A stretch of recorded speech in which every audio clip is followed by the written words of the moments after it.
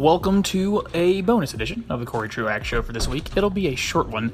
I really just had an epiphany that connected to some previous thoughts, so here you go. I've been in church my whole life. I mean, all 32 years of it. Most of that period, 3 times a week. So I've heard a ton of sermons. I consume a ton of sermons in terms of, that's why I listen to at the gym. I don't listen to music. I listen to someone preach in my ears.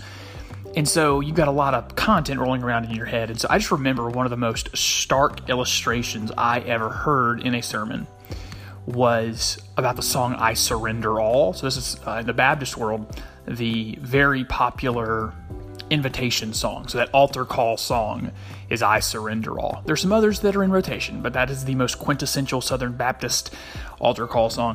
And the sermon illustration I heard was just how much of a lie that is. Like, has anyone really sung? I'm sure someone has. But the majority of people that have sung those lyrics didn't mean it.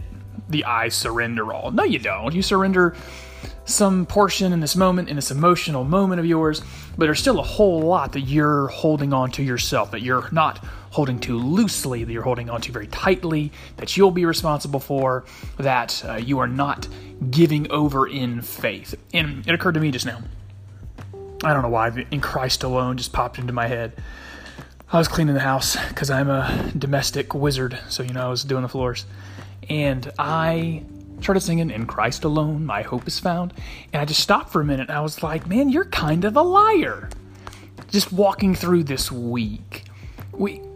Here I am, in Christ alone, my hope is found. Is that at all how I live? And I would wonder if you would be as engaged as you sing in church, as you ride down the road and sing a Christian song, to ask yourself that probing question. Hey, the thing I just sang, was it true?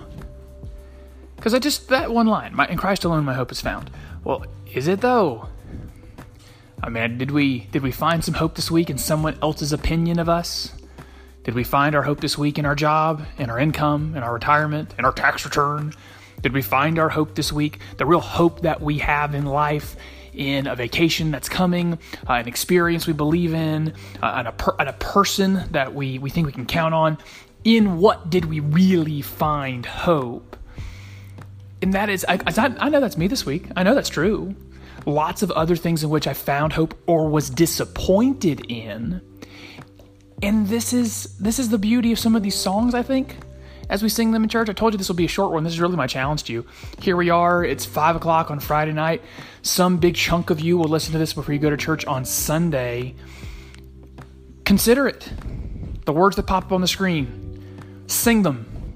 Ask yourself, or maybe some of you still have hymnals. I know, it could happen in some churches, believe it or not. They still have these books with songs in them. But most of you will look up on a screen and sing a song. And ask yourself as you sing a lyric, hey, is that true? The thing I just sang about myself, is that true? Is that an actual posture of my heart? Because this is, I think, the number one way in which we lie in church. The number one way that we lie is we sing things that aren't actually reflective of our lives. I just found that to be true of myself. Let us all be moving towards a reality where it is in Christ alone our hope is found, and that all the other lyrics we sing are true as well. If you want more content like that, you can get it wherever you're listening to this. This podcast is distributed everywhere podcasts are distributed. That's Spotify, Anchor, Apple iTunes, Apple Podcasts. If you name a podcast app, that's where you will find this podcast. Wherever you find it, if you would subscribe, like, rate, review the show, it helps others find it. And if you would be so kind, share it on Facebook, Twitter, Instagram, wherever you share your podcast, tell someone about the show. It would be highly appreciated. Thanks for listening, everybody, to this bonus edition of the Corey Truax Show. Until next time, peace and love.